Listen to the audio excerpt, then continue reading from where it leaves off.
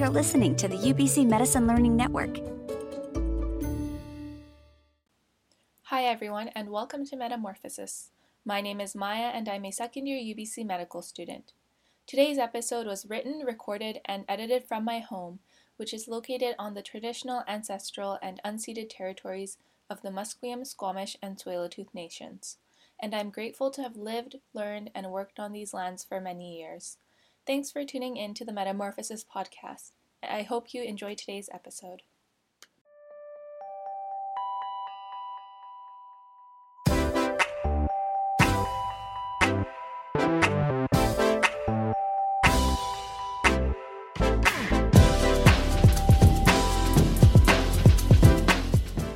Welcome. You're listening to the Metamorphosis podcast, a podcast designed to help medical students navigate their careers.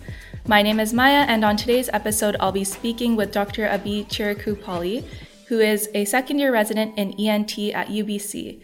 So, Dr. Chirukupalli, how are you doing today? I'm doing well, Maya. Thank you for inviting me.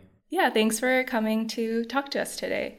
So, could you start off by introducing yourself and tell us a little bit about your journey to ENT? Sure, yeah. So I am a second-year ENT resident here at UBC. I am kind of born and raised in Vancouver. I did my undergrad here in kinesiology at UBC, and I did my med school here as well. My journey to ENT is a little bit of a long, convoluted one, but I started medical school thinking that I wanted to do orthopedics. For me, doing a background of kin in undergrad, it seemed like a natural fit. I really liked sports medicine, and the idea of being like the orthopod for like the Vancouver Canucks was like a very appealing job opportunity for me. So that's kind of where I started. But then over the course of medical school, I started to get more interested in actual like medicine. And so I started to think about things like internal medicine or neurology, and I was kind of all over the place. Eventually, I kind of was finding a way, and somebody recommended vascular surgery, where it was kind of a mix of surgical stuff as well as medical stuff. And when I did my clerkship rotation, I rotated on vascular surgery, and I really enjoyed it, but I think it wasn't what I was looking for. It was a little bit more morbid, I guess, than I expected. Granted, it was also like the first time being in a hospital. So I was kind of a little bit lost. I wasn't sure exactly what I wanted to do. And one of my friends recommended that I take a plastic surgery rotation in third year as part of those 2 subspecialty electives you get to take, because it was related to vascular surgery. And when I was on plastics, I actually enjoyed it a lot. I think there was a lot of variability in what they did. I really enjoyed the technical and creative aspect of the field. You tend to operate almost all over the body. And I just had a really positive experience from the group here. And so they encouraged me to apply to plastics, and I did that in fourth year. Unfortunately, I went unmatched that year, so then I took the year off to do a master's. But during that year off, I actually also had the opportunity to kind of reflect on what was important to me. Coming to the end of fourth year, I was definitely burnt out, and I don't think I was aware of it until I had a second to just take a breath. I lost a lot of weight. I wasn't exercising anymore. I wasn't eating properly. I was constantly sleep deprived. And any of the hobbies that I enjoyed doing prior to medical school, I'd almost lost. I stopped doing them. And so I kind of reflected on what did I want my life to look like in the future? And if it was going to be like this for another 15, 20 years, whatever it is, I didn't think I could do that. And so I was thinking about, I have to match obviously, and also what would fit that kind of quota. And family medicine was obviously something that was very appealing. I'd worked with one of the family physicians in Invermere, BC on my rural elective in third year, and I really enjoyed it. To this day, I think he's still one of the smartest doctors I've ever worked with.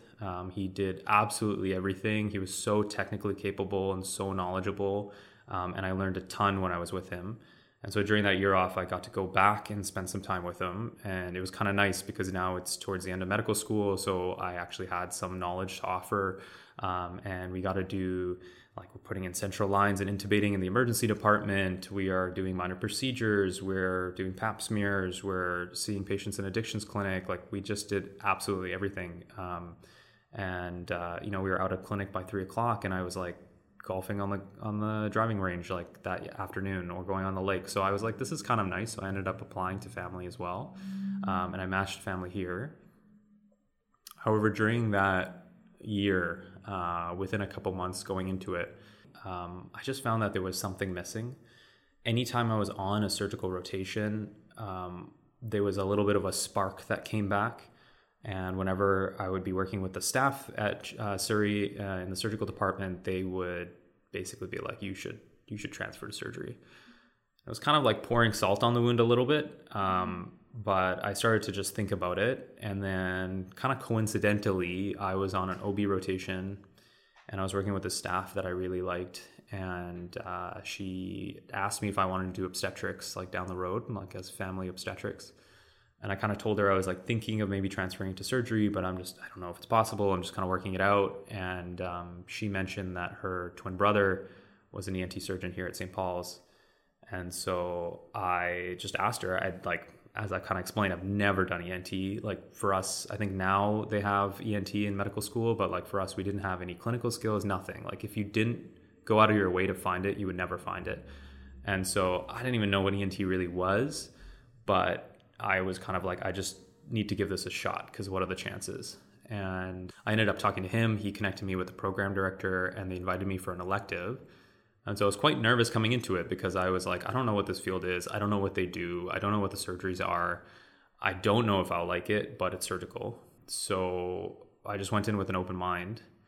And I think more than anything, what really sold me on this specialty, specifically this program, was that everybody was super welcoming. Like I walked in as a nobody. I'm a family medicine resident. Nobody's ever met me before. They have no idea who I am.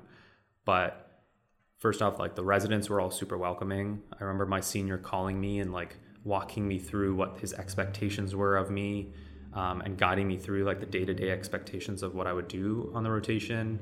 I remember residents that weren't even at the site I was at text me and be like, hey, I heard you're here. Like, hope it goes well. Like, feel free to message me if you have any questions. And even the staff, people, like I would show up and introduce myself, as I'm sure all of you medical students do whenever you show up onto a new rotation.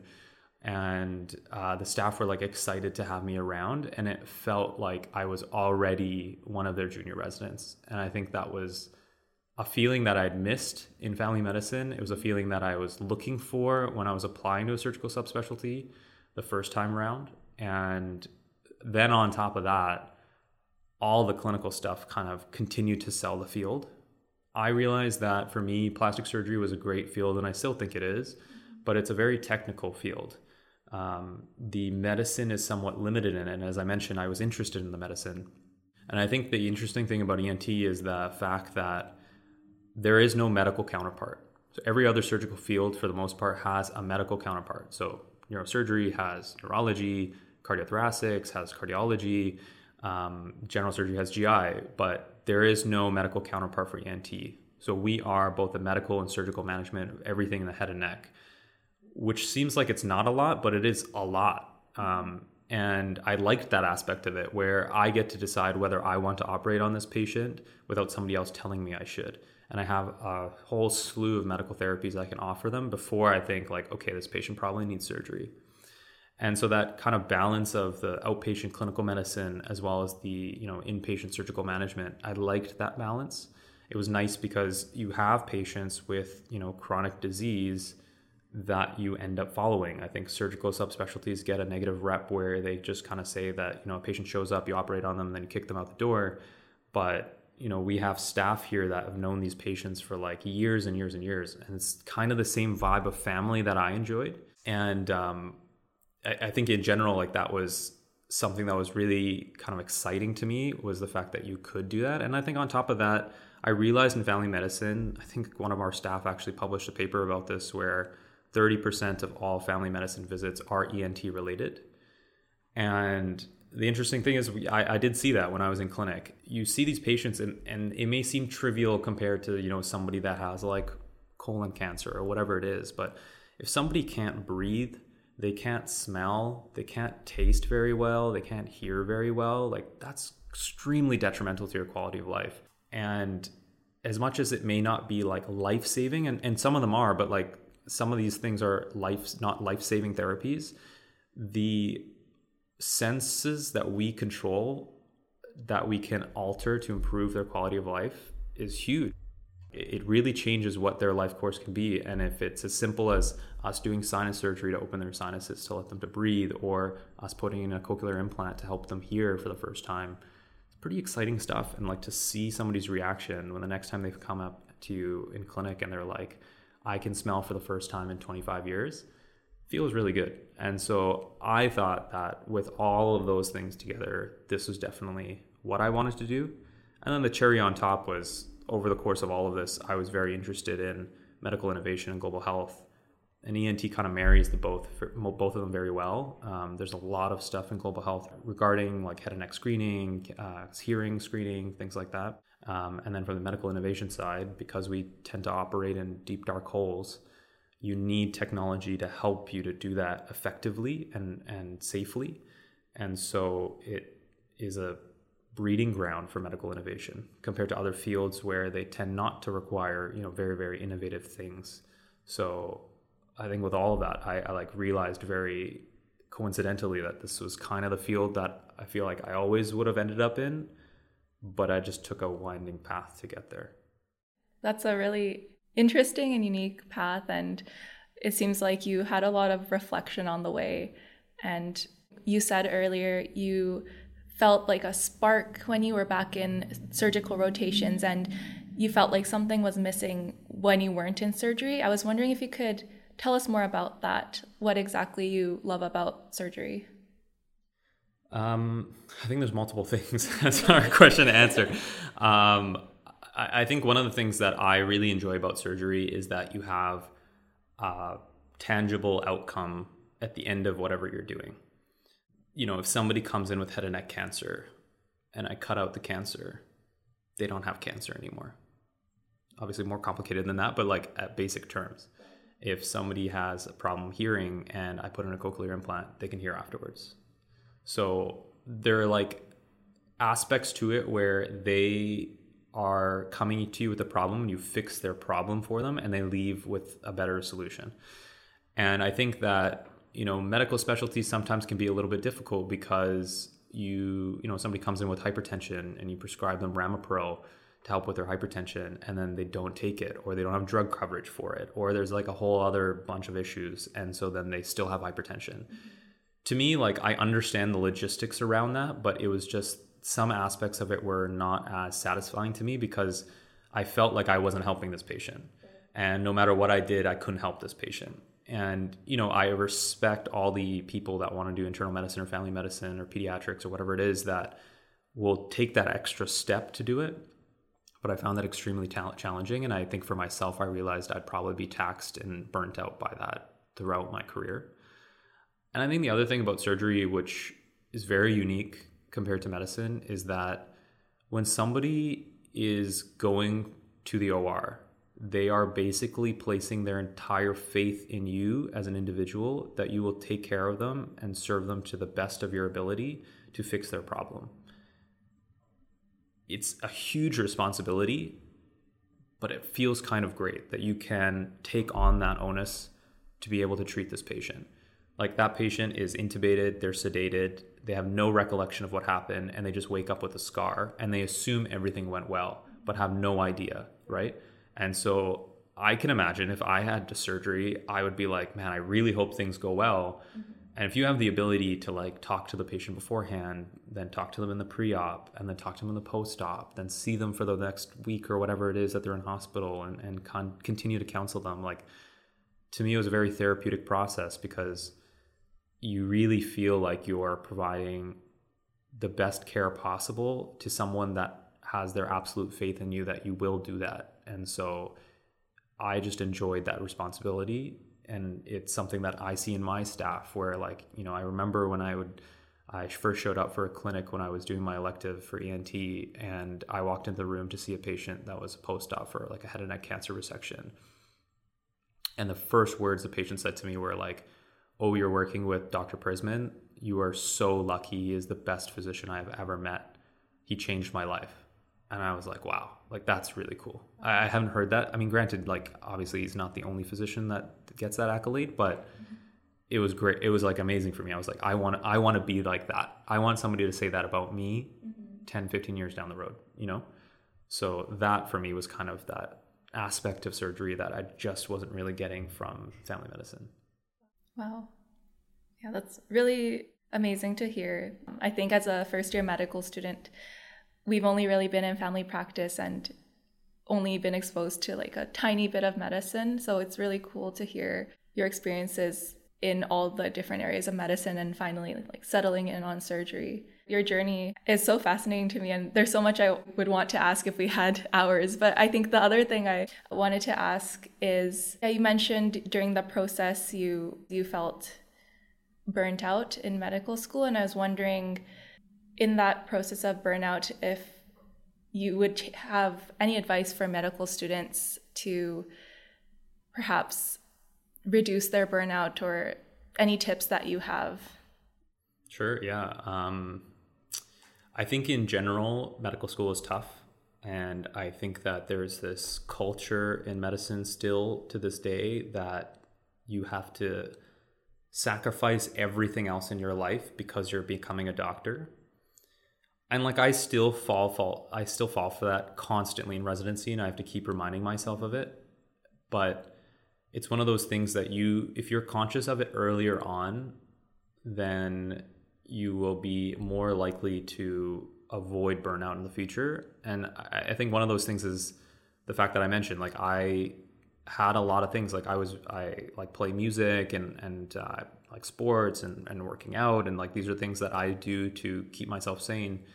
And I just kind of let them go to the wayside because I was like, I need to study for this case. I need to read up on this textbook. I need to do this. I need to do that. And because I need to be good, which is fine. Like, I'm not saying that's wrong, but don't do it at the expense of what keeps you who you are.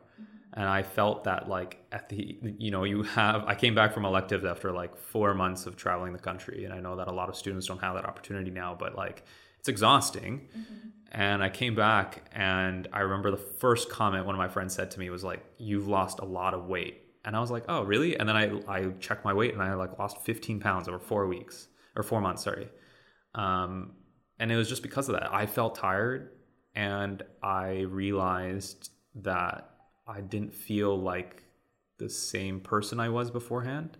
And so I think it's important for you to know what is it that you enjoy doing and what keeps you grounded, and continue to do those things throughout medical school. Like make time for them, whether it's like 3 hours or 20 minutes, like just make time for it. If you get pimped and you missed one question, nobody really cares. I mean, I get pimped constantly and I don't know any of the answers. They're not kicking me out of a residency program, and I know medical students are always very scared, especially fourth years, when, they get pimped and they don't get the answer right and they think, oh no, now I'm not going to match here. I will tell you, the medical students that come through, like, yes, obviously if you know a lot of stuff, that's great.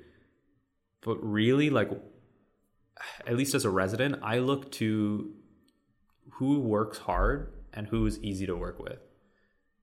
And that seems like it's so simple. And I remember residents telling me this when I was in medical school, and I was like, that's way too basic. Like, I don't trust you. But it is true. Like, you're doing 5 years of residency to learn your subspecialty field. If you knew everything in 1 year of medical school, why would we train you for 5 years? It makes absolutely no sense. Like, I can teach you medicine. I cannot teach you to work hard and have a good work ethic and be easy to work with. Those are soft skills that you have to have. And that is what makes you better than somebody else.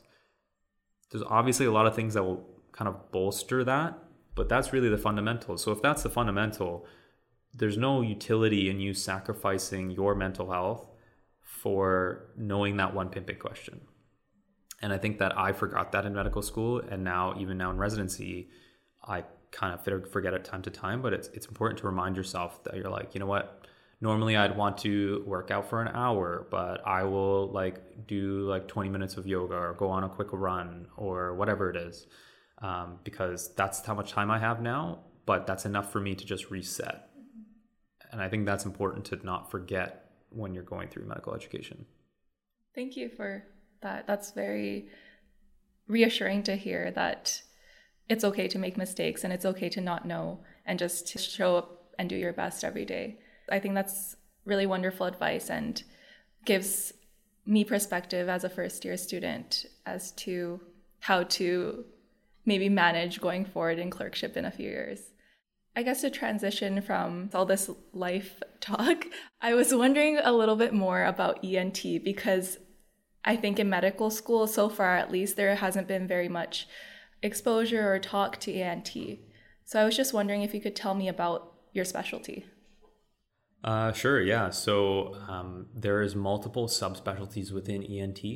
So there's head and neck surgery, there's rhinology, there's otology, there's laryngology, and there's facial plastic surgery. Each one has kind of like an anatomic area as well as like a disease spectrum that they take care of. Head and neck surgery tends to operate like everywhere in the head and neck, and they will deal primarily with oncologic type issues, so head and neck cancers or masses in the neck or whatever it may be. So for example, one of the surgeries that we often do quite commonly is like what we call free flap reconstruction, where we cut out a piece. So for example, if somebody has cancer in their mouth and it's extending into their mandible or their jawbone, we will cut out the cancer and cut out that section of the jawbone that has the cancer. And then we, depending on where it is, we can take a piece of bone from your fibula in your leg and then reconstruct that. So we take your fibula and we put it into your jawbone to connect the two sections that now are like not disjointed. And then we stitch the blood vessel, the artery and vein from that's attached to your fibula, supplying that bone, to the artery and vein in your neck. So usually your facial vein and artery, and then put a plate over top of it to hold that in place. So it's kind of cool. It's like you're moving tissue from one place to another, and you're doing like microvascular reconstruction. So it's under a microscope, and it's very, very fine technical surgery. And so that's like one example of what they would do. For example, with rhinology, it's specifically in the nose. So you can imagine it's like a very small area, in contrast to like your abdomen. So you need technical tools to help you with that. So it's what we call endoscopic surgery. So we usually use a long kind of metal rod with a camera at the end. It's a fiber optic cable. And we use that to go in and out of the nose to visualize on a screen. And then we use instruments specialized to operate in the nasal cavity to help us to instrument that. The spectrum of that could be from sinus surgery. So people that have like very inflammatory nasal pathology, we might want to like open their sinuses to allow for better drainage of their sinuses, to help them breathe better, reduce the amount of inflammation, help with things like smell and things like that. But it also extends to oncologic pathology within the nose. And so it's kind of cool. And what I also like about ENT is that there's a lot of collaboration. So one of the more common things that we do is combo surgery with neurosurgery, where we create a path to the base of the skull through the nose, and then remove the bone off of the base of the nose to expose the skull base and the pituitary gland. And so for pituitary macroadenomas or other skull-based tumors, neurosurgery will then resect the tumor, and then we reconstruct that area with some tissue. And yeah, so like it's kind of cool because it has a spectrum of like more inflammatory type stuff as well as more like invasive neurosurgical stuff, because obviously the nose is a great way to get to the brain without like lifting off a skull piece. So that's that. Otology has a huge spectrum of stuff, but it basically is more fine surgery, as you can imagine, like the ossicles within your ear or the smallest bones in your body. So it's usually mainly under the microscope, sometimes with the endoscope, with the camera on the telescope. And some of that surgery can be like patients that have ruptured eardrums, we can repair that. Or it can extend to, as I mentioned, like cochlear implantation. So if they have sensory neurohearing loss, they can't hear properly, and it's a deficit of that structure, we can actually drill through the back of the ear down towards the inner ear structures, see where that what we call the round window is, which enters into the cochlea, make a little hole, and then pass an electrode through that hole. Laryngology deals with anything with the voice, the vocal cords, or kind of anything in that general structure. So some of the pathologies that patients might have is if they have like a vocal cord paralysis, they might have like a breathy voice, so they might like whisper like this when they're talking. And that can be pretty detrimental to people. Like you can imagine, let's say you're a singer and you have a vocal cord paralysis, you can't be a singer anymore, right? So yeah, it's pretty cool. So that's that. And then the last field, I don't think I'm missing anything, but the last field would be facial plastic surgery. So that's a combination of like reconstructive surgery as well as aesthetic surgery.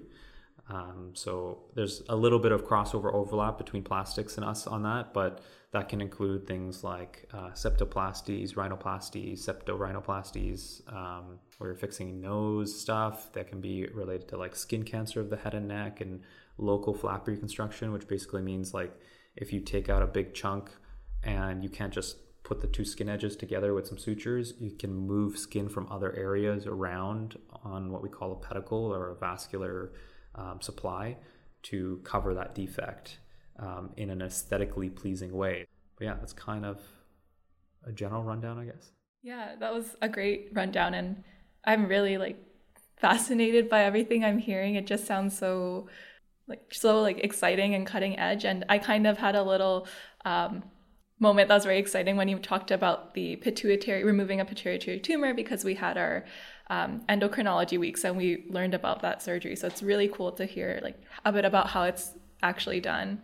And in terms of, so we've talked about kind of what ENT consists of medicine-wise, and I was wondering. Enjoying Metamorphosis? Check out some of our other podcasts like Women's Health Interrupted, exploring women's health issues through scientific inquiry and storytelling. Rate, review, and subscribe to UBC Medicine Learning Network podcasts on Spotify, Apple Podcasts, Audible, and your favorite podcast platform. Join our community on Twitter, Instagram, TikTok, and Facebook at UBC MedVid. More about what ENT looks like for work environments and practice environments. And do you spend most of your time in the hospital? Could you have a clinic in the future? Can you work in rural areas and all that kind of stuff? Sure. I mean, I can give you my impression of it because I'm still pretty junior, but it depends on what you want to do and whether you subspecialize or not. So the one cool thing to this day, I don't know how things will change in the future, but right now ENT is one of the few subspecialties of surgery that you can get a job without a fellowship. Wow. So even if you want to work in the community, so like for example in Vancouver, if you want to work in like Chilliwack as a, I don't know, general surgeon, you're still expected to have a fellowship to get a job, versus ENT you don't, and it's just a general culture, at least here in BC, which is kind of nice. So how it can look like as a generalist, I'll start off with, is that you actually spend more of your time in clinic, and you usually have about 1, maybe 2 OR days a week. And so that clinic can involve a combination of just like, you know, medical discussions. Usually we scope as well. Sometimes it can be minor procedures or biopsies or FNAs or whatever you think that you might need to do for the patient. So it's a little bit variable, and then your operating days would be like full. You're in the hospital from 7:30 to 4, whatever it is, doing your cases that you've booked.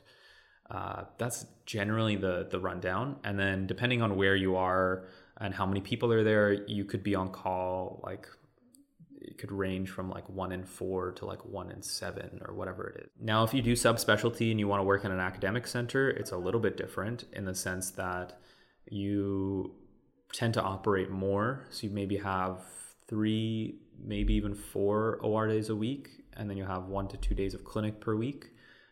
There's more academic obligations, so research, teaching residents, but then you're only doing your subspecialty. So if you are a head and neck surgeon, you're not doing rhinology, you're just doing head and neck surgery. And in contrast, as a generalist, yeah, you're not doing like the pituitary resections with the neurosurgeon, but you will do a little bit of rhinology, a little bit of head and neck, a little bit of otology. Like you kind of do a little bit of everything as a true generalist would. So that's kind of the general split, but more than not, you tend to do a little bit more clinic than surgery in like the community setting.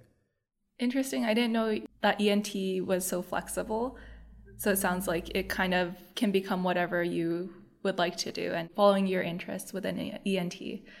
So we've talked a lot about ENT so far, and now I kind of wanted to ask about your other passions. So when we talked before, you talked about innovation, and you also talked about global health. So I was wondering if you could tell me about those two other passions that you have.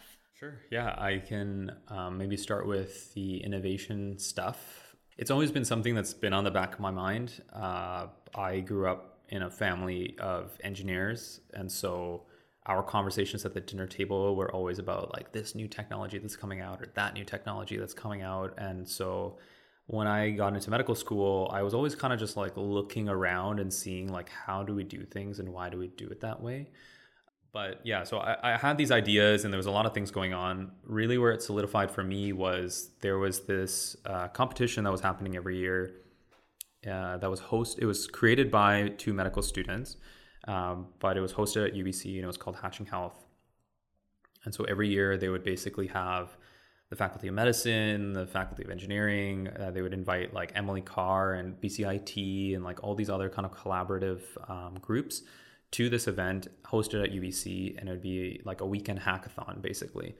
And so for people that don't know what a hackathon is, it's, you know, you're given an issue or a problem, or you create a problem and you have to design a solution to solve that problem. It's basically over a weekend. The difference with a health hackathon was that you were allowed to create your own health problem that you want to address. You form your team based on people that are interested in that, and then you design your solution. And so for me, I went into it because I was like, I've always wanted to do it, but I just always had conflicts with other events in med school. And so I was in my last year and I was like, I can't graduate without doing this. And I didn't really have an idea, but when I went there, like everybody's talking about this software idea, that software idea.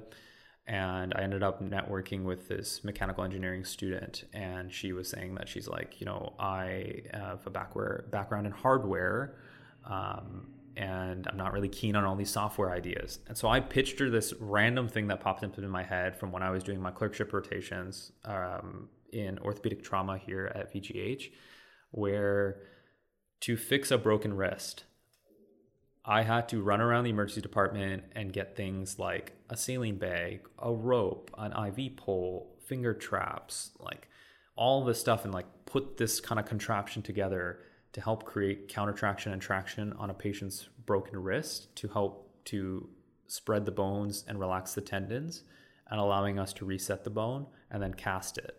And even when we do that, we would cast it, they would go for an x-ray, and then it would come back and it wouldn't be set properly. So then we'd break the cast and then we'd redo the whole process. And to me, I'm like, this is insane. Like, how is it that I have to literally build this thing every time out of just random stuff in the emergency department in this day and age? Do you know what I mean? Like, it was just crazy to me. And so I pitched this idea and I was like, do you think you could make like a mechanized version of this? And she was like, yeah, 100%. She's like, pitch it tomorrow, I will join your team. And I was like, all right, cool. So I at least have one person that's going to join my team. So I pitched it, and then I ended up actually having a lot of people, to the point that I had to turn people away because we had a max limit for our team. And, you know, we went through the process. And I think what I like about medical innovation the best is that there's this weird thing in society where people will look at doctors like they know everything when we really don't know that much about anything. And it was really surreal to just sit there and be like, okay, I just gave them a lecture about wrist fractures for 15 minutes, and then I had nothing else to contribute. They're talking about this thing and that thing and lag by design and blah, blah, blah. And I was like, I don't know what these words mean, but cool, you guys do you. I will put together the PowerPoint presentation, you know? So like, it was cool for me to be like, now I'm in the background and they're kind of doing their thing. And every once in a while they would chime in and be like, hey, like, what do you think about this with this work? So we ended up doing that, and then we pitched it on the Sunday and we won the competition. And so we started to actually develop this into a functional idea and a functional company.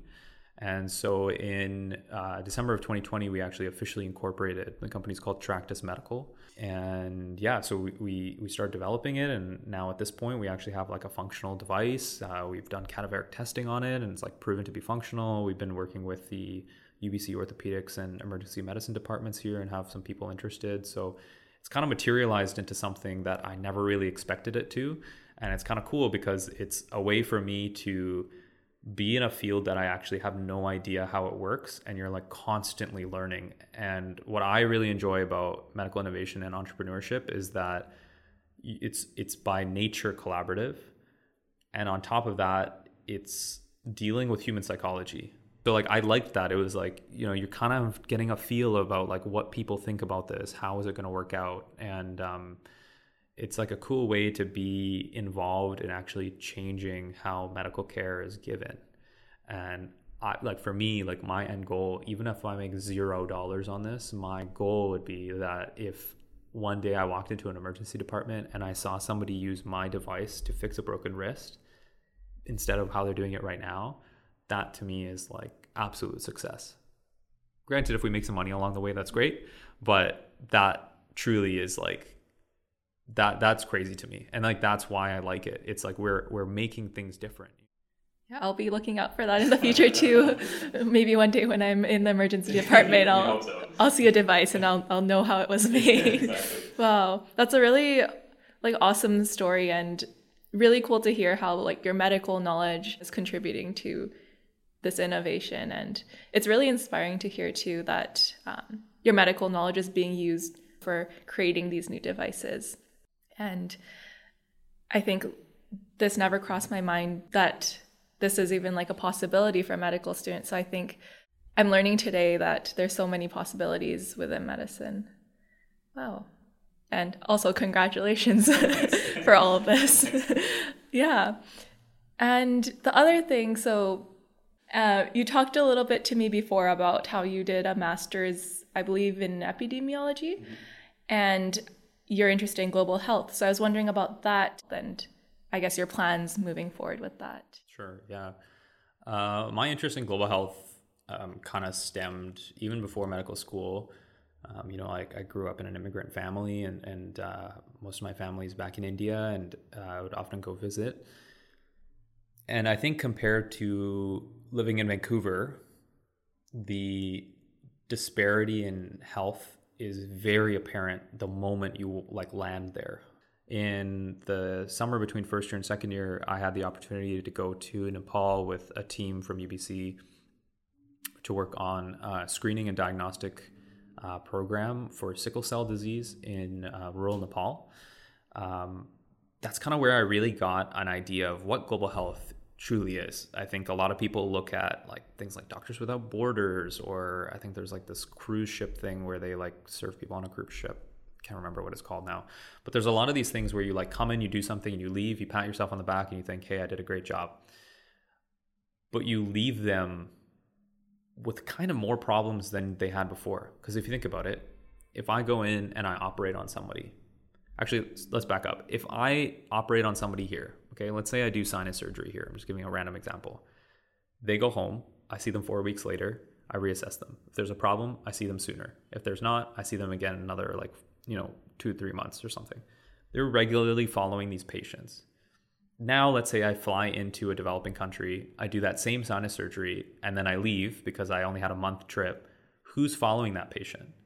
What if they have a complication a month? Who's dealing with it? You are the specialized surgeon that's coming to do the surgery that they don't have access to. So now that patient, let's say they have a serious complication, nobody can deal with it. They may die or have a serious comorbidity or detriment to their quality of life because of what you did. Granted, you can say like, okay, well, what they had before was worse, but that's just like comparing apples to oranges. And I think that was what I initially thought about global health, and where it shifted was when we went on this trip and you realize that like our goal here is not to do something good and leave. It's to create an environment in which we can do stuff and help develop programs, but it truly needs to be self-sufficient. And the way that our mentors taught us was that you succeed in your program, that at the end of the day, whatever has been achieved, if you leave and pull all of your funding, all of your resources, and all the personnel, that program will still thrive. That is true success in global health.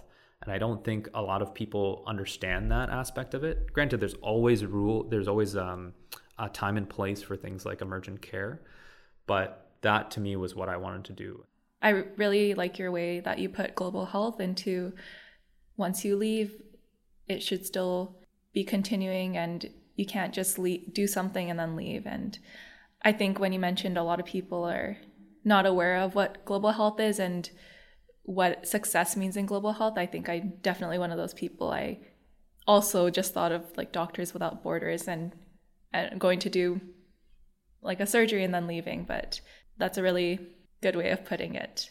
Yeah, so that was a lot that we covered today, and I think one thing that really stood out to me is so many of your passions and how you're tying that into ENT.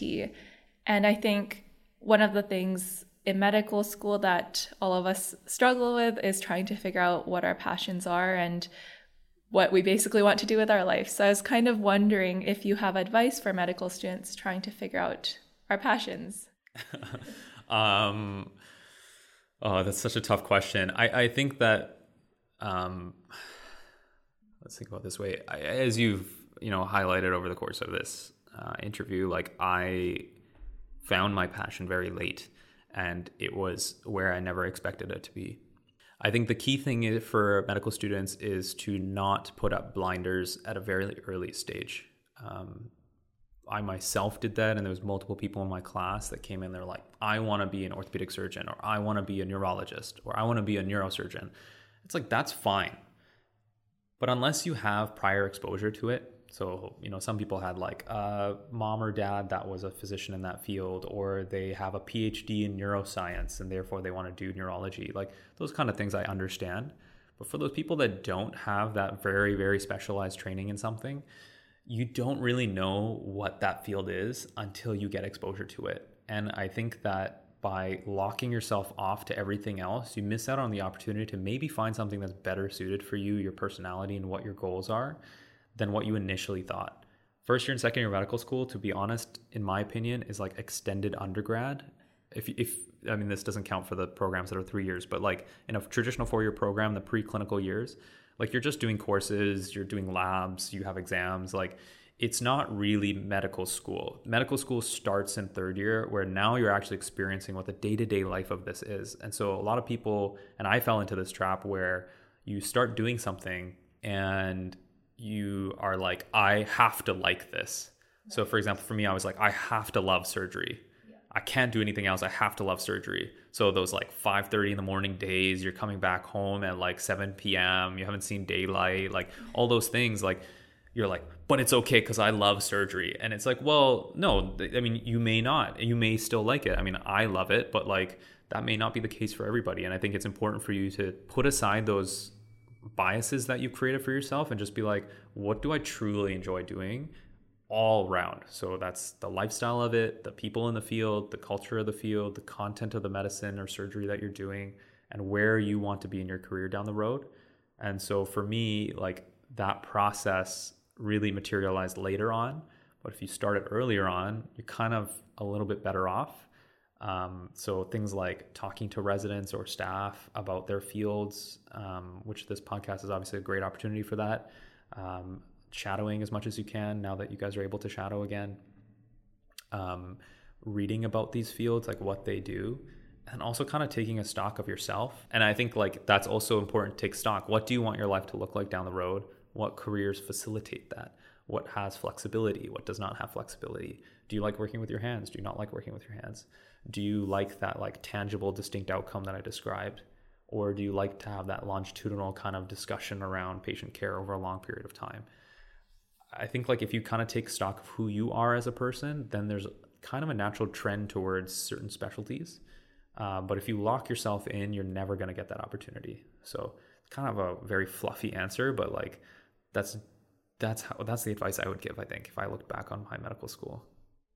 No, I think that's great advice, and not fluffy advice. I think it's such great advice to, it sounds like, reflect on yourself and figure out your values and what brings you fulfillment. So yeah, that was great. And I think a question that came up when I was listening to you is, as a medical student, we're kind of thinking about surgery in general. Am I someone who wants to do procedures and work with my hands and do surgery? But in clerkship, there's not too many surgical rotations you get to do. So how did you figure out which one of the surgical specialties or which 2 or 3 that you were interested in out of the many surgical specialties? So like I got exposure to orthopedics in undergrad just because of my background. So like I kind of had an idea of what that field was. Regarding the other ones, it was, some of them do have a presence in undergrad, not undergrad, medical school, like general surgery, for example. Like you guys do a general surgery rotation and you get like lectures on acute abdomen or something like that, right? So there are certain fields that you will get exposure to. I remember they did like urology and things like that in undergrad or med school. So on top of that, though, I think what is helpful is honestly just to like talk to these people. Like vascular surgery for me, when I was talking about being interested in it, I literally just like Googled who the department head was of vascular surgery and then sent him an email and said, I'm a UBC medical student. I'm in my second year, like transition to third year. I don't know much about vascular surgery, but I'm interested in the field. Can I talk to you? Most people are really nice and they're like, yeah, 100%. And so we just like met for coffee and I was like, this is what I know about vascular surgery. Can you educate me? Like, what else do you guys do? He walked me through it. And then he like invited me to come shadow him in the OR one day. And so I kind of got a little bit more and more. And I did that with a couple specialties. And so to me, that was a way to like see the other ones. But on top of that, I think it is hard. Like there's a lot of subspecialties that you can't get exposure to. So like for me, ENT was not one that I got exposure to. But in retrospect, I think like you have the opportunity at events that are organized through UBC Medicine, as I imagine at other medical schools as well, like where you can meet these subspecialty programs. Like I was just at Careers Night like a couple weeks ago where we all had a table and like, as a first year, second year medical student, like if you don't know what something is, go up and talk to them. Like a lot of people towards the end of the night, like the second years or first years come up to us and they're like, I don't know what ENT is. And I was like, great, let's talk about it. Right. Like I think that you have these opportunities to get a little bit more exposure to surgical subspecialties, and everybody, like if anybody asks me like, why do you want to do ENT? What is ENT? Like, I'll be happy to talk about it. Like nobody's going to say, no, I don't have time for you. It might be like 2 weeks later because they're on call, like, or whatever. But, you can still get that chance. I think it's, if you're interested in learning about it, just make the time for it. And you'll be surprised how willing people will be to talk to you. Oh, that's great to hear. I think I definitely relate to like sometimes being worried or hesitant or even afraid of just emailing people. So yeah, hearing how you emailed people and they were so happy to talk to you is great, and definitely will motivate me and probably people listening to this to do the same thing.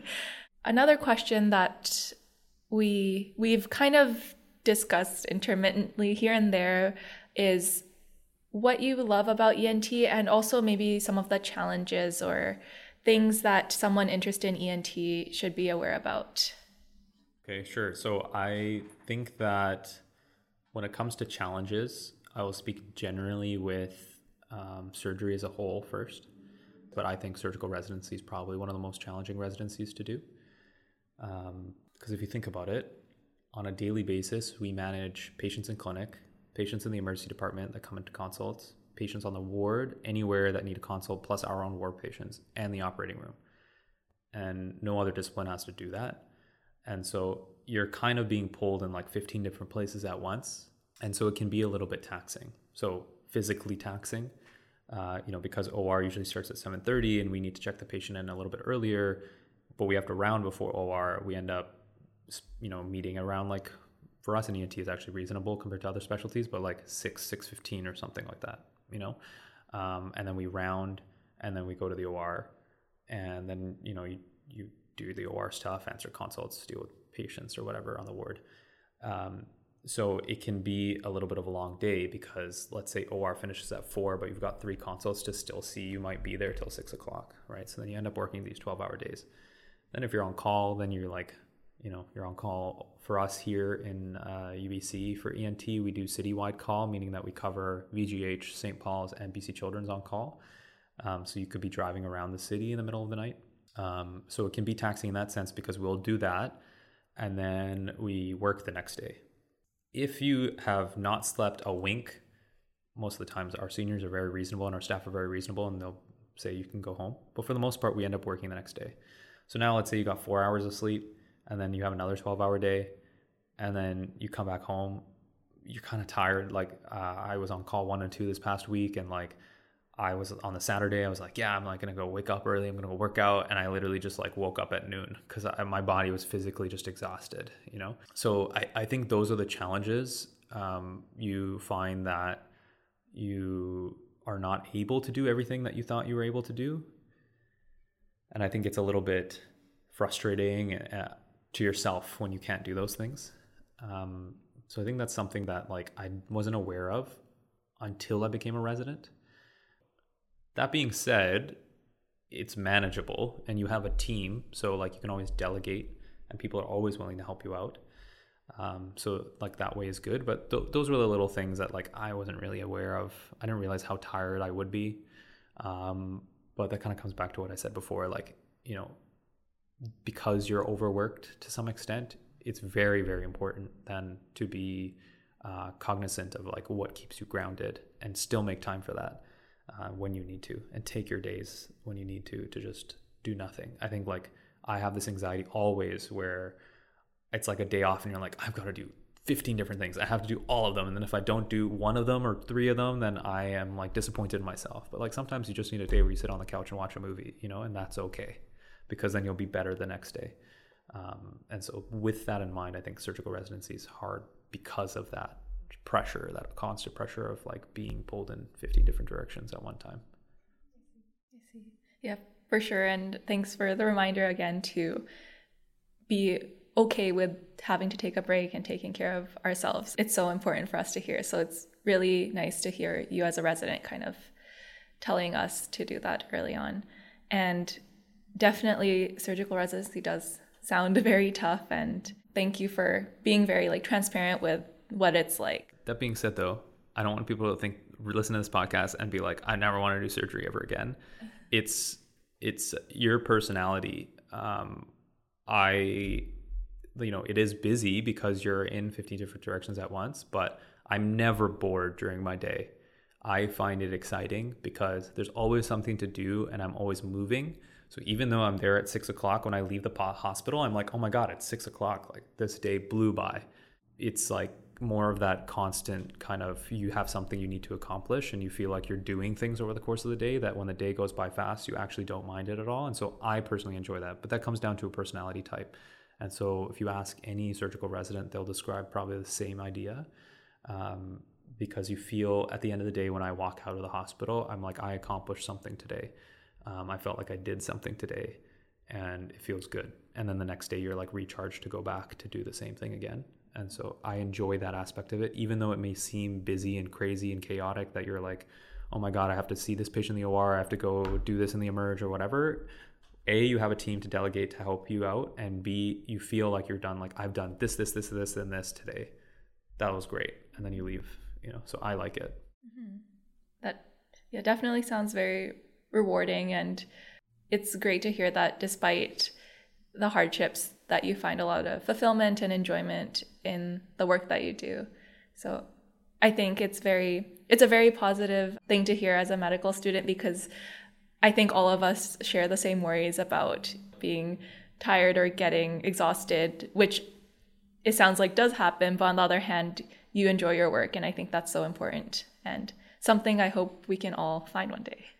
I think that brings us to near the end of our interview. So I was wondering if there's anything else you wanted to mention or bring up that we haven't talked about. I think the only thing I'll put in as a plug is I think that surgery as a general field gets a bad reputation in medical school for being the worst block of your clerkship because of what I just described. And I don't think that's fair because the difference with the field as a whole is that nobody is holding your hand. I think there's a lot of clerkship rotations you'll go through, and I experienced this, where somebody's always like, oh, Maya, you haven't had lunch yet? You should go eat lunch. Come back in an hour, you know? And that's fine. And that's just the nature of the rotation. It's like a relatively more slower pace, so they can afford that. If you're imagining your resident doing all of these things that I just described, the good residents will keep a mind out for their medical students running around with them. but it's also your own health and your own responsibility. And I never expect my medical students, they're not there for service. They truly aren't. Even though it may seem like it, you're not there for service, you're there for learning. And so when I ask you to go see a consult, it's not because I'm like, oh, like I just need this done, so I'm going to go send the medical student. Because honestly, like I was saying before, like it's sometimes faster for the resident to just see the consult themselves. I'm doing it for your own education and learning, and I will tend to cherry pick the ones that will be good for you. And so if you're like, hey, Abhi, I have not eaten all day, I will go see this consult, I just need 15 minutes to go grab something to eat, I'm never going to be mad at you. And I don't think any other surgical resident will, because we're never sending you to see like an acutely sick patient that needs to be seen right away. They're always pre-screened by us. And B, it's like, yeah, 15 minutes is fine. I will do the same thing. Like you may think I disappear and I'm going to do something. Sometimes it's just like running to the calf, destroying a sandwich, and then running to go see a consult, right? And you're allowed to do that. And I think that knowing that going into surgical rotation, just take ownership of your own health. Like don't expect somebody to tell you where to go, tell you when to do what, tell you when to go to the washroom, tell you when to eat. Like just be a little bit assertive in the sense of you're like, hey, like it's between OR cases. I'm just going to go grab something to eat. I'll be like, cool, awesome. Come back in 20 minutes. Done. Even if you showed up late to the OR, I don't really care because you're not doing much from the operation perspective. You're just there to learn. So if you come in 30 minutes later and you scrub in afterwards, I won't really care. And so I think knowing that going into a surgical rotation will give you a better idea of what actually the field is, and not these preconceived biases that people will tell you that it's horrible, you don't sleep at all, like you don't do anything. Like I think if you just go into this deep dark path where you're like, this sucks, I hate this, and I'm going to do this for 12 weeks, then you're going to be miserable. And that's the same for any rotation. I just feel surgery, particularly medical students, tend to find they don't like it because of that. And that's my only last piece of advice. I think that's great advice to hear, so we know what to expect when we do go in. And yeah, I think being aware of that, like you said, is so important, so that that's not the reason that you don't consider surgery. All of the advice you've given today has been great, and at least for me personally, gives me a really good and realistic view of clerkship and ENT. So I just want to finish off by saying thank you, and I hope that people listening to this got to learn a lot about ENT and were also inspired by listening to your story. Great. Well, thank you for the opportunity. If I inspire one person to do ENT, I feel like I did my job. I'm sure you will. Thank you so much. You're very welcome.